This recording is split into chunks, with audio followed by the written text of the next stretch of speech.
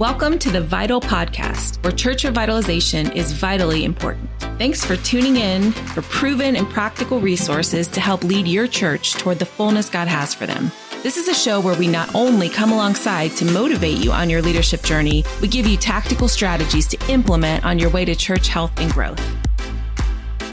Welcome to the Vital Podcast. Ken and Mark, I'm excited to be with you again for this episode, and we're here at the start of the Advent season, so even though the Jaguars lost, it is a happy Advent. So happy Advent to you. Yeah, you had to bring that up. It was the day after the Monday night game, and that was pretty brutal. But I as our regular listeners know, I follow the Jags, but I'm very thankful that my hope and my identity and security and strength in life comes from Jesus and not from football or a football team, because otherwise I'd be melting on a puddle on the floor right now. But instead, I'm okay because of Jesus. You would. It was a difficult Monday night matchup, but Jesus is on his throne and he will come again.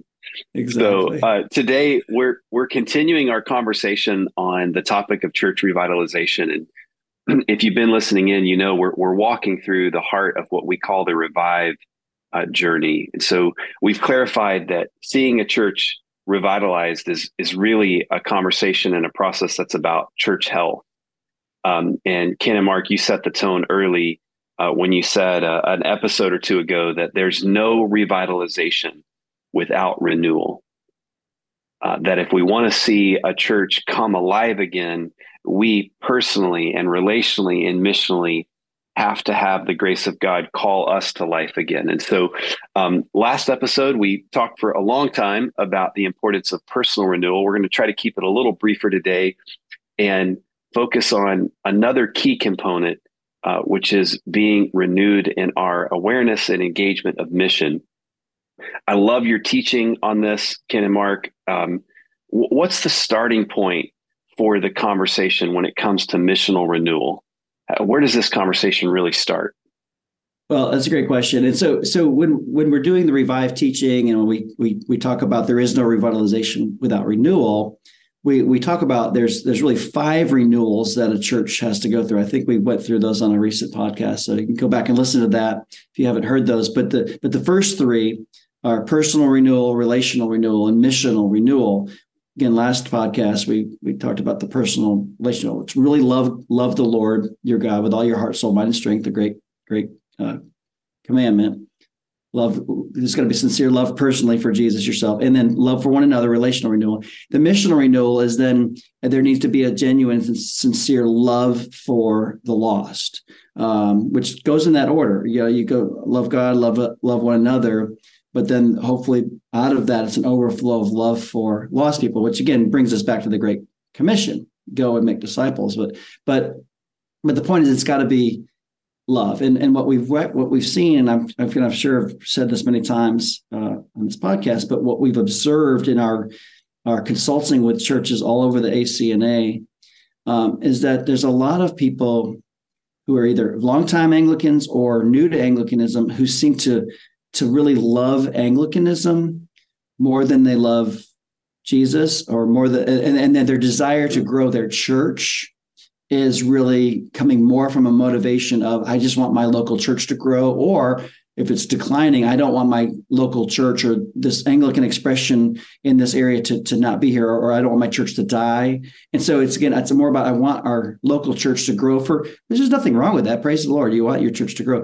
But if your motivation is just, I want Saint such and such to continue on, probably not enough of the passion and motivation to really do the work. But if it's coming from a sincere love for lost people, that people who are living life outside of a relationship with Jesus now, who, if they die separated from that right relationship with God through Jesus, will spend an eternity separated from him, which we call and understand to know as hell, then that's not okay. That we need to love people enough to do whatever it takes to see even one more person in the area around our church come to know Jesus as Savior and Lord, live life with him better now, and then ultimately forever. So anyway, I as you know, and anyone who's heard me, I get about this topic, but it's got to be, it's a love. It's got to come from love. Why ask the question, why we're celebrating Advent? Why is there an Advent? What's the point of Advent? Well, 1 Timothy 1, great scripture, we say it all the time, is this trustworthy saying and deserving of full acceptance, that Christ Jesus came into the world to save sinners. The reason he came, the reason we're celebrating his coming, his first coming, is that he came to us to save sinners. But you ask, why? Why did he come? Before he even came in the first place, why did the Father send the Son to come into the world to save sinners on this rescue mission? Well, again, the answer is love. We all know it, John 3:16, for God so what? Loved the world that he gave his only son, sent his only son, that all who believe in him should not perish, but have eternal life. So it's the love God has for sinners, for people not living life with him. We're going to go to hell.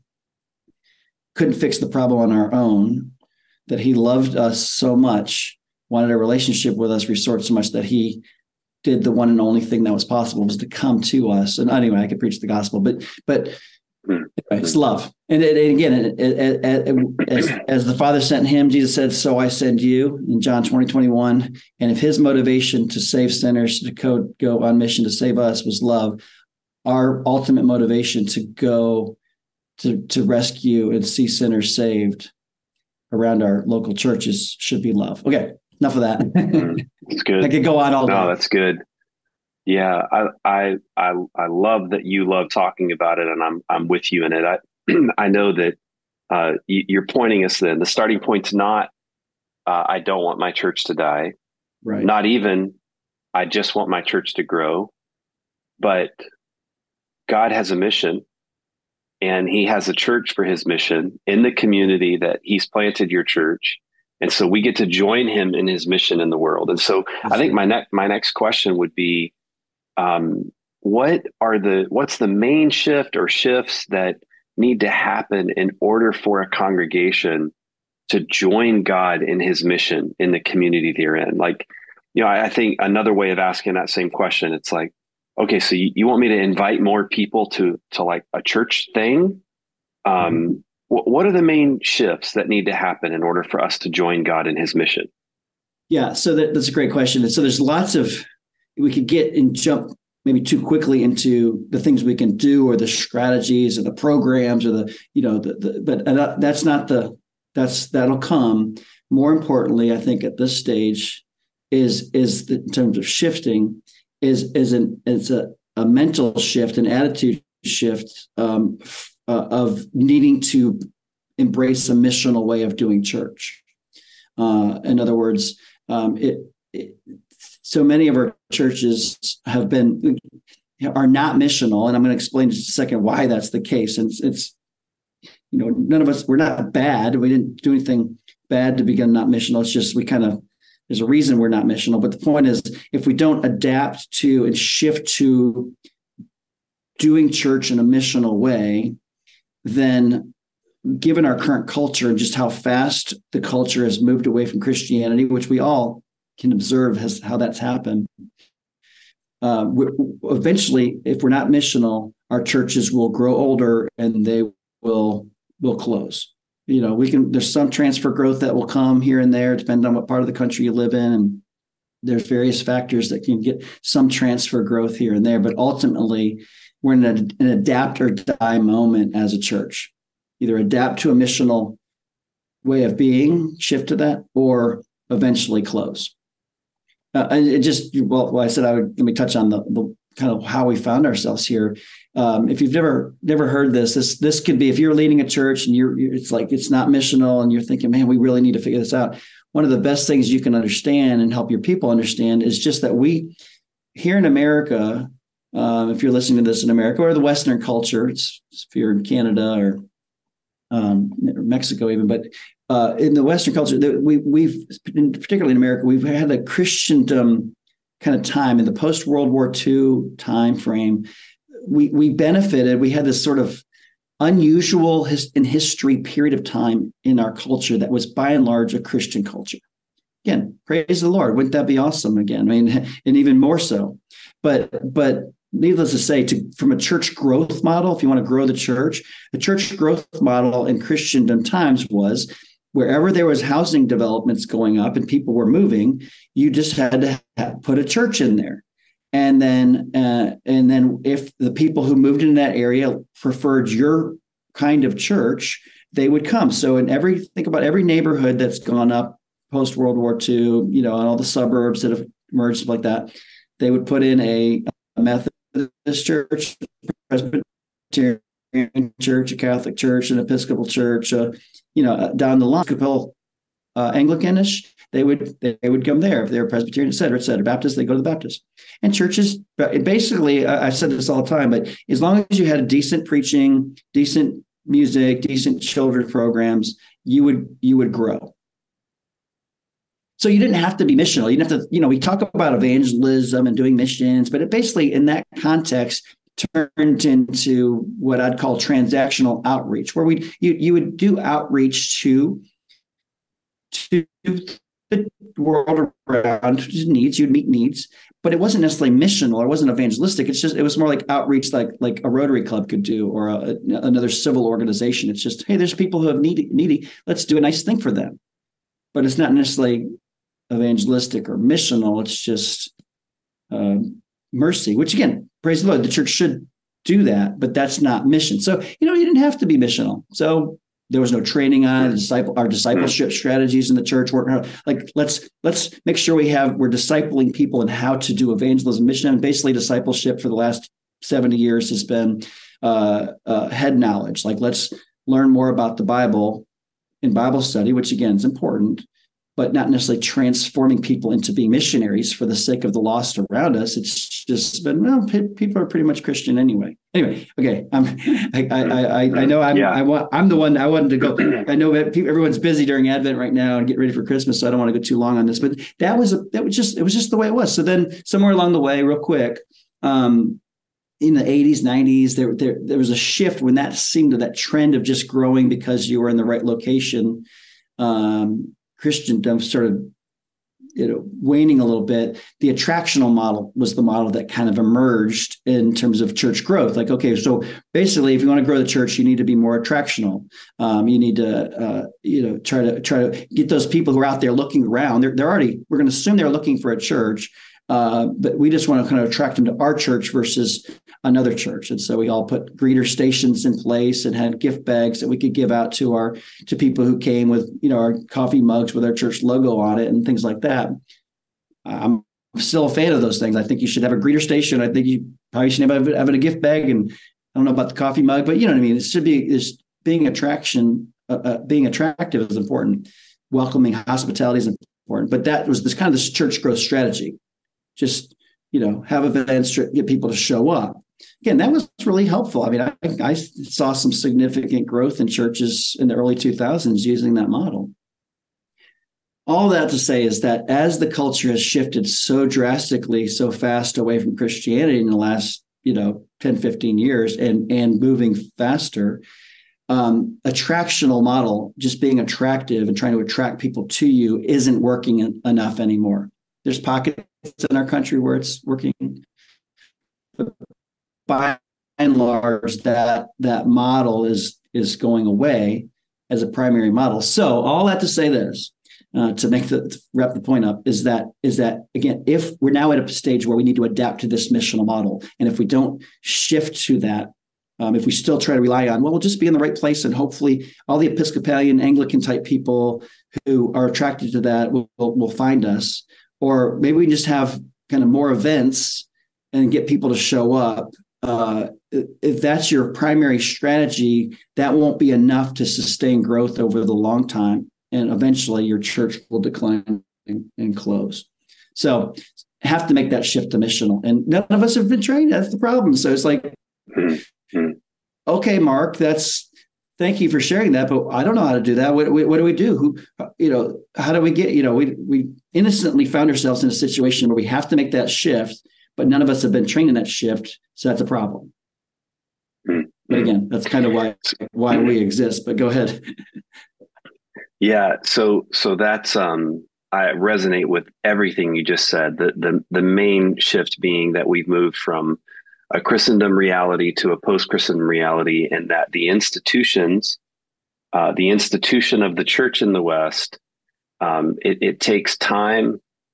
It takes time and some radical intervention for us to actually recognize, okay, how do we have to adapt to become more missional than just attractional? So for those of you listening in to the podcast, Mark and I are able to see each other. We are on video as we're recording the audio, and I was having some audio problems. So I'm going to stop my video, Mark, so that we don't have audio interruptions on this end. So one more question before we wrap up. You already were kind of getting to this point as you were finishing up there, but an example or two, let's say I'm a church that really wants to make this shift. Like, what do you recommend? Where do we start? Well, again, it just depends on where you are. So if you're leading a church that's just still kind of in the Christendom mode and hasn't really made the shift at all, maybe you're aware, like, we need to do something, but we don't know what to do, and you realize. So the first thing is to help lead your congregation into this knowledge, like we have to make the shift, and here's why. Again, just so you know, that's a big part of what we do in the Revive. So if that's where you are, that's in the Anglican Revitalization Ministry and our resources, the Revive weekend and the Revive process. A big part of that is helping your church understand the shift that needs to happen, and then and we go into more like what do you do about it, but also so just helping people become aware of that. So the Revive program, the Revive process we offer really will help that initially. Okay, we got to make the shift, and then follow through with what to do. But again, if your church is like, we get it, we've made that shift, we understand that we have to. Really the big thing there is then becoming a missionary to your local community, the community geographically around your church. Think of yourselves as missionaries to that population group. And in the Great Commission, it says, go and make disciples to all peoples. But it's really people groups. And so it's like, so you want to define, we help churches with demographic and psychographic understanding of your area. And then, but within your area, who are the specific people, what specific people group within your area, your community, is God calling you in your church to be on mission to, right? And so you could say, well, there's within the community around your church, there's a variety of different populations. It could be, I work with some churches where their focus is on, we've identified that we're going to be a church that's focused on reaching the older population in this area, or we're going to reach younger families or whatever it is. But then even within the population group that you specify that God wants you to focus on reaching, being on mission to, then you really got to understand what are their needs, just like a missionary who goes to a foreign country. You have to learn their culture, learn what they're about, learn what their belief systems are, really, so that you can then connect with them in a relational way in order to share the gospel with them in a way that they can hear it, and then bring them into the church to be made disciples. And so there's just whole strategies. And but again, it's to summarize, it's the big idea is identifying a specific people group within the community around your church, identifying that. Using the fishing analogy, which fish in your fishing pond is God calling you to fish for, so to speak? And then you can develop specific strategies that will actually work to connect with that particular population group. If you're just like, we're going to reach everybody in my town, that's way too broad to be effective missionally. So anyway, I could go on, really into details on that, but for this purpose of our podcast today, that's the direction you want to go. And we want you to hear, if you're listening to this today, or somebody who needs to hear this, share this with them. But we have all sorts of resources to help you wherever you are in this missional shift. Again, if you're totally like new idea, we can come in and help you both through the Revive book, through things like the podcast, or coming in and doing on-site consultation with the Revive seminar. We can help you move your congregation to understanding what needs to happen in the shift, getting that missional renewal in place. But then if we also have resources to help you with the demographic and psychographic study of your community and how to analyze that and determine the who. We can help you with that. Once you've identified the who through our reframe consultation, we can help you with developing specific vision, strategy, goals as a church to connect missionally with that people group. To identify, to narrow it down, and then to identify specific strategies.